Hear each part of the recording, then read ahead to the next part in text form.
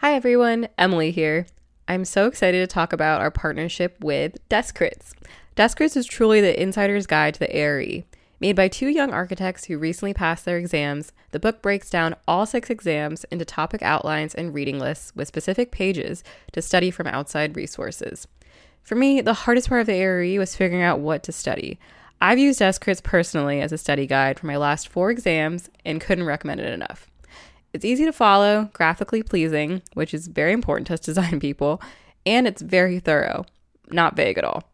My personal favorite are the Deskrits study sheets that cover objectives of each test in a super manageable way. The sheets only cover key topics, so you don't have to worry about sifting through any excess fluff. If you're interested, go to deskrits.com and use code OPP15 for 15% off. Happy studying! Hey everyone! Hey everyone, I'm Emily. And I'm Maria, and this is the Open Plan Podcast. We're excited to have you here. Join us in navigating life in architecture as young professionals tackling career, education, social lives, and everything in between. Keep up with us on Instagram at Open Plan Podcast. So now let's get into it. Hello everyone! Welcome back to another episode of the Open Plan Podcast. Today, we're going to keep this really short because we have a really great interview. Emily, why are we interviewing Kate? Hey everyone, welcome back. So happy to have you. We are interviewing Kate because she offers a perspective on architecture that's very different than what we typically hear. We wanted to give exposure to all the different things you could do with architecture. So she actually went down the historic preservation route and also writes on the side. So we're just kind of talking about breaking outside the traditional mold of what you think an architect is, and she's definitely doing that. It's very inspiring. She's doing multiple things at the same time and is very passionate about what she does. So Kate Regev is a New York-based design and construction project manager, architect, historian, and educator with a love for buildings, old, new, and everything in between. For more than a decade, she has been working with cultural, civic, and educational institutions to meaningfully and strategically research, advocate for, renovate, maintain, and expand their buildings. She currently works in project management at Zubotkin Owners Representation, after working at several architecture firms in New York City, where she worked on projects that contribute meaningfully to the public space, including the New York Public Library, the Frick Collection, the Hispanic Society Museum and Library, and the Metropolitan Museum of Art. Kate is also an adjunct assistant professor at Columbia University's Graduate School of Architecture, Planning, and Preservation, where she teaches in the preservation program. She also lectures about preservation and architectural history across the country and writes about design for Architectural Digest, Dwell, and other industry publications. She's the author of a regular column in Inc. for online platform Madam Architect. She holds a Master of Architecture and a Master of Science in Historic Preservation from Columbia University and a Bachelor of Arts in Architecture, cum laude, from Barnard College. So let's get into it.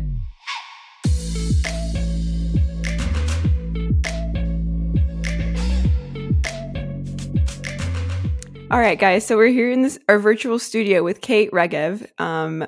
You've already heard a little bit about her.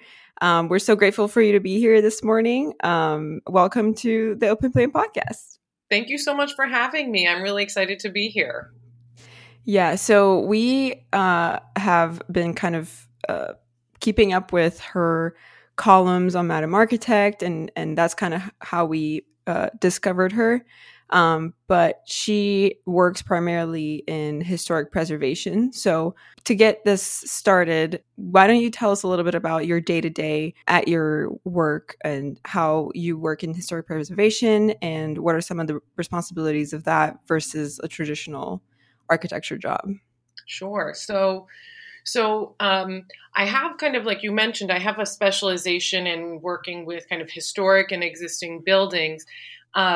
But in the past year, I transitioned from working at a traditional architecture firm to actually working on behalf of clients and owners, managing their projects in design and construction. And so for most of those projects, I'm still working with existing buildings and often historic buildings. But I'm doing less of the design and more of the managing the projects. So, my typical day will include anything from kind of site visits and being in person at these buildings to kind of having, weekly meetings with clients, updating them on where projects are, how things are moving, any issues we might be having, and kind of troubleshooting with them kind of one-on-one. How to keep things moving according to schedule and budget. And then I often have kind of either meetings with the consultants for a project. So that could be the architects and the engineers, could be other consultants that are direct to the owner. So that might be, or the client. So that might be, a geotechnical engineer or a civil engineer. If there's a project with a lot of furniture and FF&E, that could be with their purchasing agent. So it's kind of a lot more of kind of the big picture of how a project gets done from way start of the project, like even before you onboard an architect or anyone else, all the way through the end. Like you help them pick a contractor, you stay on board through construction. And then you stay on also typically through kind of commissioning and making sure that the building is running as it's supposed to. So it's funny, I have kind of a specialization in working with these historic and existing buildings, but recently I've zoomed out in my career to look at the whole project rather than just kind of the design phase. Mm-hmm. Oh, that's really interesting. I think so you're acting almost as like a representation for the owner, the liaison. And I think that's something that we learn about, like, for example, in the practice management architecture exam, I'd immediately think of the owner's rep and how that's a very real role that we don't hear much about. We always hear the traditional architect, but there's so many other things you could do with architecture, like, on behalf of the owner, you want to have their best interests in heart. You want to make their schedule and budget on time, as you were saying. And I think that's really interesting for our listeners who want to go down that route of, maybe more of the project management side, and maybe they're more, I don't know, is a left brain or right brained, where like you're more of the organization. And that's something that I've actually been recently doing in my role, kind of shifting to more of a project manager position. And I've been really liking it. So I'm really glad you're on and can shed some light on that role. That's really interesting. Yeah, I mean, it's funny, I still love design, and I would say I miss it too, but I did find that a lot of the time it's really the client who makes a lot of the major design decisions. And so, at my previous firm where I was working as an architect, I started in more of like a traditional architecture design role. I grew and became kind of a project architect, and then I shifted actually to project management. And from there, I realized that maybe moving to project management directly for a client, or like you say, so actually I do work for an owner's representation company.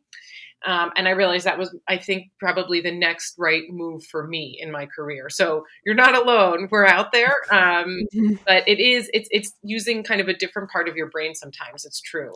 Yeah. Yeah. But having the architecture background, like, you bring so much value to that, It's and a you must. understand like the building and the historic significance of it too. I was going to ask, like, are you involved with a scenario where like the building is going to be torn down or something, and then you're trying to like not get it torn down? You're like trying to find the historic value of the building at all? Like, is that like, that's or is that more of like activists, Yeah. I mean, sometimes it's also about, because I'm not directly the client, but sometimes part of my job is educating the client. And that's not because they're not knowledgeable, but sometimes people don't even realize like what an exciting asset to a community or, to a street or an area that they have. And so sometimes, it's part of my job to share with them my knowledge and expertise in that way. And it's funny because even though I don't do that really so much day to day, I would say sometimes I do. But a lot of the time, because I mainly work with kind of cultural institutions, a lot of the time the owners already have a sense of what they're working with. But I do have one project now where it's like a building from the 70s, and the clients are very have mixed reviews about working with a building from the 70s. It's like, it doesn't feel new and exciting to them. It feels really 70s, but some people love that and some people don't. And so it's trendy right now. Yeah, I love it. Exactly. I mean, it's like, it's very 70s, lots of like stone on the outside and kind of concrete, both precast and cast in place. And so for me, it's really interesting. And I think for them, you know, some people love it, some people hate it. And part of my job is to kind of let them know, you know, for this building type, it's very unusual to have this style. And there's a lot that you can keep within this style, but still make it feel fresh and new. And so that's definitely part of my role. But I think I should also mention that I teach at Columbia's preservation program, and the heart of one of the assignments that my students do, and in fact, their final kind of cumulative assignment for the semester, is to kind of give an argument for the significance of a building that they've selected. So, you know, I do it sometimes at work, but it's definitely still part of my kind of day-to-day, or I guess my couple times a week, you know, I'm talking to people about that. That's awesome. That's So great. what kind of sparked your interest in historic preservation and both pursuing it kind of as a career, but also teaching in that field? Well, so, you know, I studied architecture in undergrad, but I went to a liberal arts school. I went to Barnard College here in New York City. And so I had a really broad education. And I loved the kind of the design and the spatial aspects of architecture, but I also loved history. My dad's from Israel, and I grew up spending a lot of time there, and I just loved kind of being surrounded by old buildings and really seeing history come alive. And so when I was in college and I was studying architecture, I was kind of shocked that, you know, historic buildings were only used kind of as for historic purposes, like you would learn about them in your history class or maybe as precedent, but never in any of my architecture studios were we asked to work with an existing building. Yeah, that is a shame, especially in colleges in old cities, you know, like in New York or Philadelphia. You know, you would think so much that to look at. Yeah. Yeah. I mean, and the funny thing is too, is that, you know, almost all architects, regardless of where they are, at some point are working with an existing building. Maybe it's not like super historic and really you know, of the same importance, but, you know, even if you work at a small residential firm, so much of the work that people do are additions to those existing homes, you know? For sure. So I was just kind of like confused by like why all my projects had to be new construction. And in my senior year, I took one class that was at the graduate school that was about new additions to historic buildings. And that kind of like opened my mind up. And I was like, this is so interesting, but also I'm exhausted. And I want to like go and do something else for a little bit. So I actually moved abroad for a few years. I lived in Spain. I traveled a bunch. I taught English at public schools. And that gave me the opportunity to travel more, to learn languages, and to see more kind of historic architecture, but also kind of different ways of working with existing and historic buildings. You know, there was a lot of really exciting additions and renovations and adaptive reuse projects in Barcelona where I was working. And so that kind of really pushed me to kind of further my interest in the topic, and then to go to graduate school for a dual degree with an MArch and a preservation degree. That's awesome. I guess for our listeners who are interested in pursuing a historic preservation degree, you know, whether it's in their master's or certificate, what's the courses like for that? I feel like I've heard, and sometimes it's like a little bit sciencey because you're like kind of like, you know, I guess maybe geotechnical almost. It's like you got to know the soils, and I don't know. I'm curious too, what exactly the difference, I guess, the curriculum between that and a traditional degree. Yeah, well, that's a good question. You know, I think it depends on what your interests are. So I definitely had friends when I was in graduate school in the preservation program who were studying chemistry, and that was never my thing. That was probably like my least favorite class in high school. And so people who studied chemistry needed it for kind of material science. So there's kind of within the umbrella of preservation, at least at Columbia where I studied, there were kind of a couple of different specific concentrations you could go into. So there was kind of the design and architecture side. There was more policy, which could be advocacy, and then also kind of working with governments. And then there was the conservation side, which was really materials focused. And so for that, you would want to learn about, the chemistry of certain cleaning products and how they work with certain different types of stone and different materials, and also kind of the really technical information about how to repair certain things. Right. And so there's kind of within this specific kind of niche within kind of architecture, there's a couple of different concentrations which pull in other different disciplines, which I think is really nice because it makes it for a really kind of complex and well-rounded thing to study. Yeah. That's like, I don't think that's something that people really think about when they consider architecture as a field, because there's so much you can do. We talk about this all the time, like, and I think that's what's interesting about this interview in particular, because people are not aware of all the different routes that you can take, and you can go the super technical route. Like, how do you it's like restoring paintings, like it's crazy.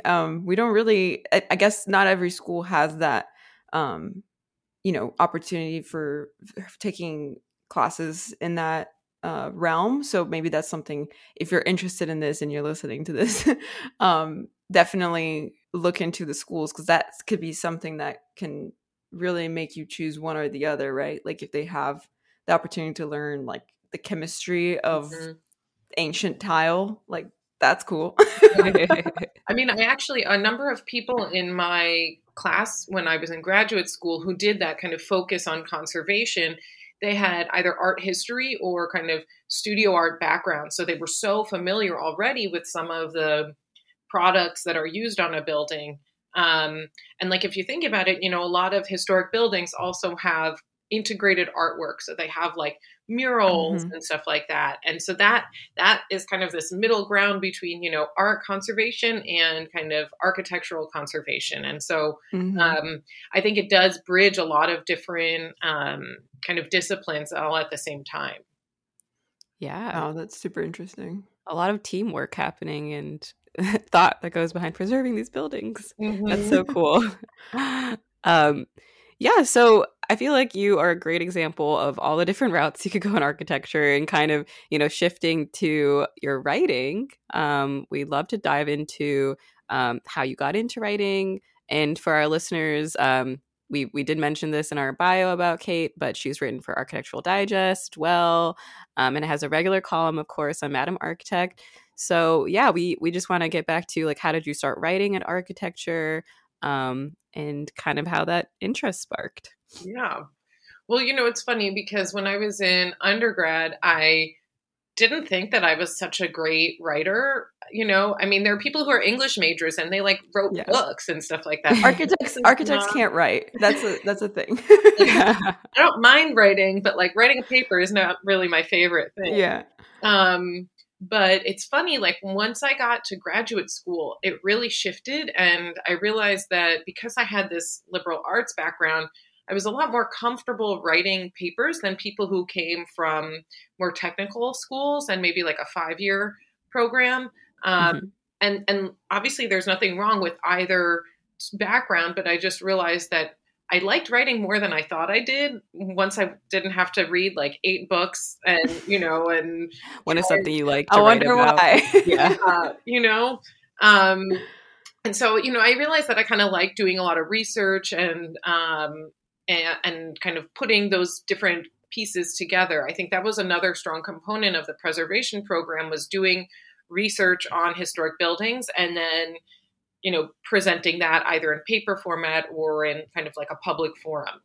And so I kind of like doing that throughout school. And when I graduated, I mean, most people I think in the architecture world are familiar with this. Your pay isn't so great and you have some student loans usually. And so I was kind of looking for something kind of flexible that I could do when I had some time, usually in the evenings or sometimes on the weekends, where it would be still related to architecture and design, but I could make some money on the side. And like moonlighting for another firm just seemed a little too risky.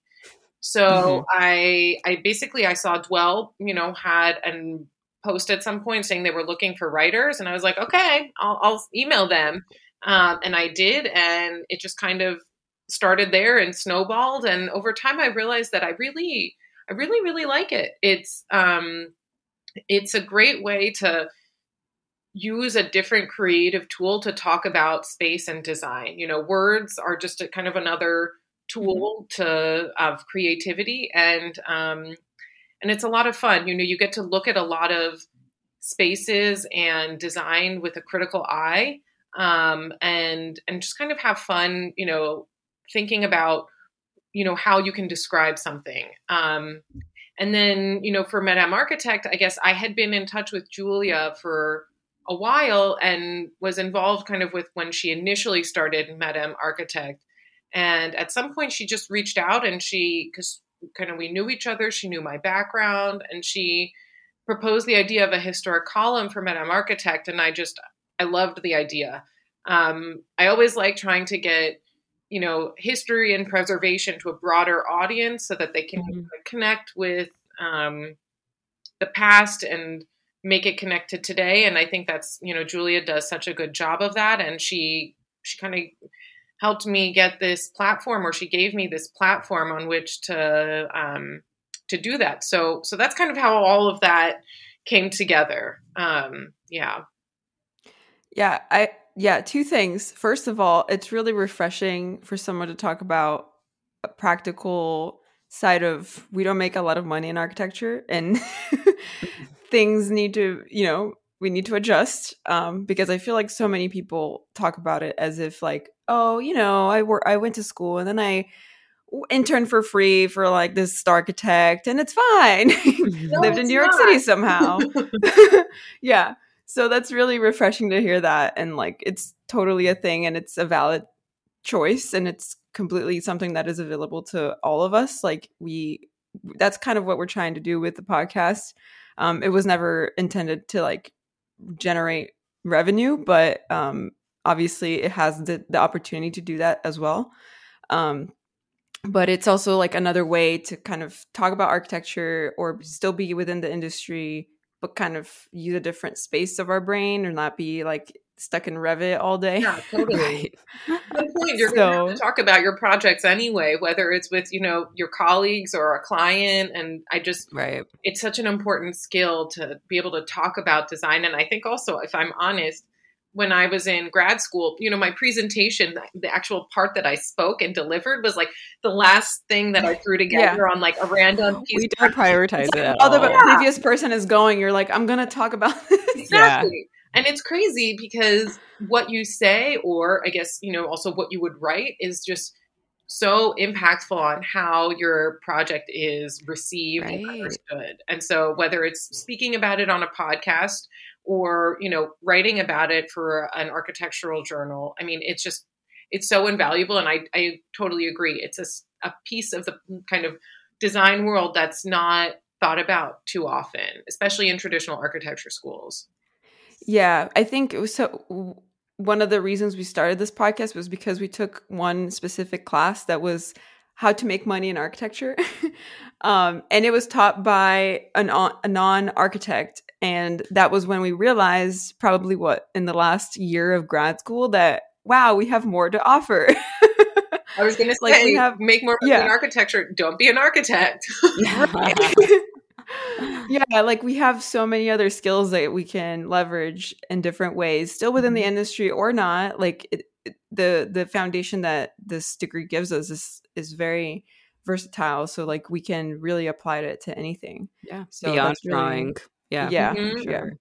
And it's so true that I feel like almost like close to almost as important as the design is selling your project, because you could have the best design in the world, and that's in studio or in the real world, but if you can't talk about it or communicate about it, it's like no one's going to believe it. Yeah, exactly. It's all marketing, and it's something that we need to flex more. So yeah, we're huge advocates of learning to communicate. Like, we wanted to do it through the podcast. We love seeing people writing about architecture. It also gives more exposure to the industry in general. We always joke that people think we're like these mythical creatures, like architects. Like, we're already like a small percentage of the career population. And then it's like, what do you actually do? So we love that you're writing about it and giving us more exposure. Yeah. And also the different parts of architecture, the whole historic side people don't know about. So that's awesome. Yeah. And I think with Madam Architect, you're in a way, like, I think there's something about the actual interviews that Julia is doing. And like, in a way, she's creating this whole like track record, like this history of its own, right? Like of documenting all these women and what they're doing in the industry. But also with your column, it's interesting because they're very like women centered. The one that I liked the most was the maternity ward article. That was so interesting. And I was like, wow, this is like, no one's like, this wasn't, I couldn't read this before she wrote this column. Like, it would have taken me so long to do this research, and it's not anything that I've ever even thought about. We'll link it in the show notes, listeners. Yeah, we'll link it. I will say that like that was just like, so I'm a mom. I had my daughter a year and a half ago, and it just occurred to me because that, you know, all of the spaces that women traditionally have given birth to in the past, I would, you know, probably since the 1920s and 1930s, all those spaces were designed by men. I mean, with the exception of more recently, but it's just like, it was just so crazy to me that like women had no real say in this place where they were doing something so incredible. And so that's actually one of my favorite pieces too. Yeah. Yeah. It's so interesting. And I think like, I don't know, maybe this is on purpose that you're focusing on like kind of women-centered stories with the combination of the historic side. So it's pulling all these things that no one knew about, like that we don't have access to. And I think that's fascinating. And with like the women's International Women's Day, where like a lot of the architecture firms or other organizations are pulling these stories from early, like really, you know, the first women architect, or like people, the women that were behind these architects that like they did all the work, or they had equal, you know, stake in the firm or whatever it was. And I think it's so important to document that stuff, and now have that kind of platform to reference. So that's, yeah, we love it. I mean, I'm just so grateful that Julia, you know, she kind of trailblazed the whole thing, and just my mission and kind of my interests really align with just kind of giving a voice to, you know, early women and minorities in architecture who have not gotten really their fair share of attention, and who people think didn't exist until like the 80s or 90s. And that's just not true, you know? And so I feel really lucky that there are people who care about this, but also just that the platform to talk about it and write about it exists. Yeah, it's something like, I think it was Pascal Sablon that talked about this, how there, when you look up like great architects, it's all, you know, just white men, because there's just not data in the internet. Yeah, it's not searchable. It doesn't have the buzzwords. Right. It doesn't combine Black architects with great, or with, you know, beautiful pieces of architecture. Same with women. Like, it's just, we need to kind of make up for lost time in a way, because they were there. Yeah. It's just that they weren't getting any of the press. Exactly. Right. Exactly.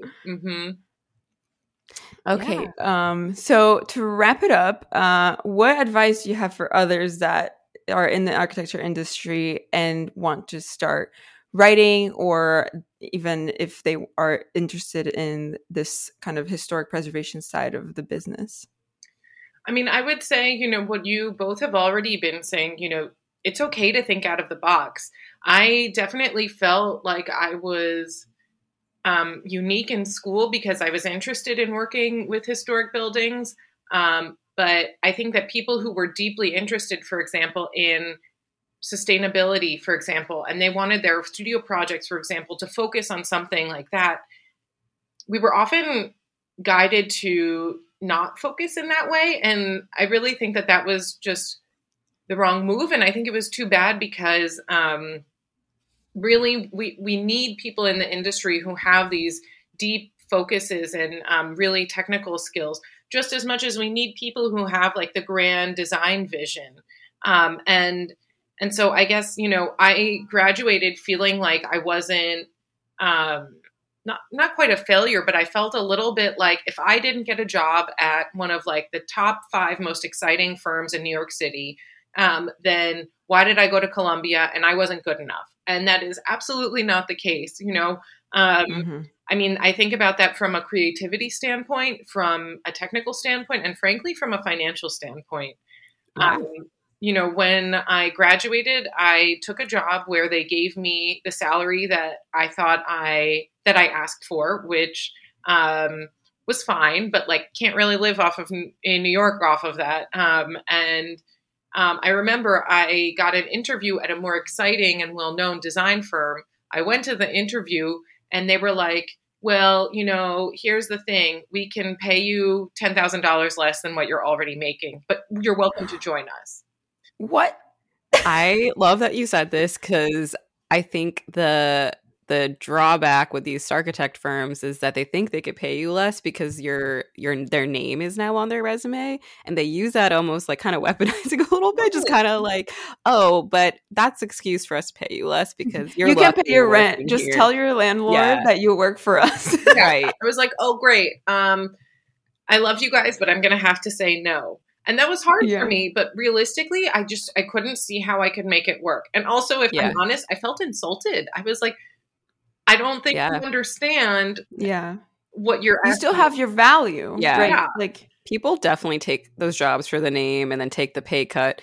But at a certain point, it's like, especially in New York and these like high cost of living places, it's like, how? Like, how are you expecting people to live on that? There needs to be some financial backing from someone else. I don't know. Like something is happening here. Yeah. Just, it was like kind of insulting, and I'm sure they didn't mean it to be that way, but needless to say, it showed to me that was not the right place for me. And I want to really encourage people to feel like you don't need to work at one of these kind of architect firms in order to be a great architect, be a creative thinker, to be a really great designer. That type of work happens in so many different environments. And what I've also learned too is like, it's okay to start at a job, be there for a year, learn what you can, and move on. I've done that a few times in my career. And I will say that, to graduate and expect to be at the kind of firm where you will be for the rest of your career is just unrealistic. I think that's an outdated thing too, for sure. So I'm glad you're saying that too, that it's an opportunity for you to explore what you're actually interested into and not committing your life's work to this one firm, which I really think that used to be the narrative and is shocking for maybe the older generation to see that we're not maybe as sold like, okay, like this is it for me, and I make a career in one firm. Well, there's so much else out there and it's totally fair to see what you like. So yeah, exactly. And I think the other thing I would just say is that, the traditional architecture school so heavily emphasizes the design of your project, but there's, like we've been talking about, there's so many other significant and critical aspects to the design world, whether that's going into business development and marketing, which is like so creative and so critical. And maybe you're like a really good people person. You love talking to people all day and you don't love spending the day in Revit. That could be a great option, and still staying a spot for you. Yeah, exactly. And so I just think that the field is so much broader than we are trained to think. And just because you maybe don't end up being licensed or you move into project management or business development doesn't make you any less of an architect or a creative person, and I think that's how a lot of us define ourselves. So I think that's kind of the big takeaway for me too. I love how you wrap that up because it's something that we talk about all the time, that you don't have to be the best designer to be a successful architect. I think a lot of people in school feel like I'm not the best artist or I'm not the best sketcher. Like maybe I'm not meant for this industry, but yes, like love that you're giving exposure to all the different parts of the industry. So yeah, and I think school and like your first job or two are a great like opportunity to explore those things. Like we talk about, you know, in student organizations, whatever it was that we were doing, kind of not related to studio, was always where we were like, oh, I really like graphic design, or I really like, you know, the storytelling aspect of presenting a project or whatever it was. So yeah, definitely important to explore all that and not get pigeonholed from the beginning already into a traditional path if that's not what you want. Yeah. I agree. All right. Well, thank you so much, Kate, for coming on. This was such an awesome conversation, and I know it's going to be very valuable for our listeners. Covered a lot of ground. You have a very impressive resume, obviously, and so many things to talk about. So thank you so much for coming on. Oh, thank you so much for having me. This has been really fun.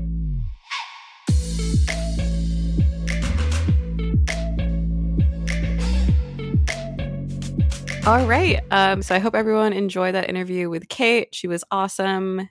A lot of valuable information in that interview we hope you could take away from. As always, you guys can follow us on Open Plan Podcast on Instagram. Listen to us on Spotify, Apple, wherever you get your podcasts. And that's about us, our plug. Check our website at openplanpodcast.com. Do that too. And if you haven't rated and reviewed us in a while, please do. Every rating counts, and yeah, give us 5 stars or don't rate at all. No, I'm just kidding. All right, thanks guys, thanks for listening. See you on the next one. Bye.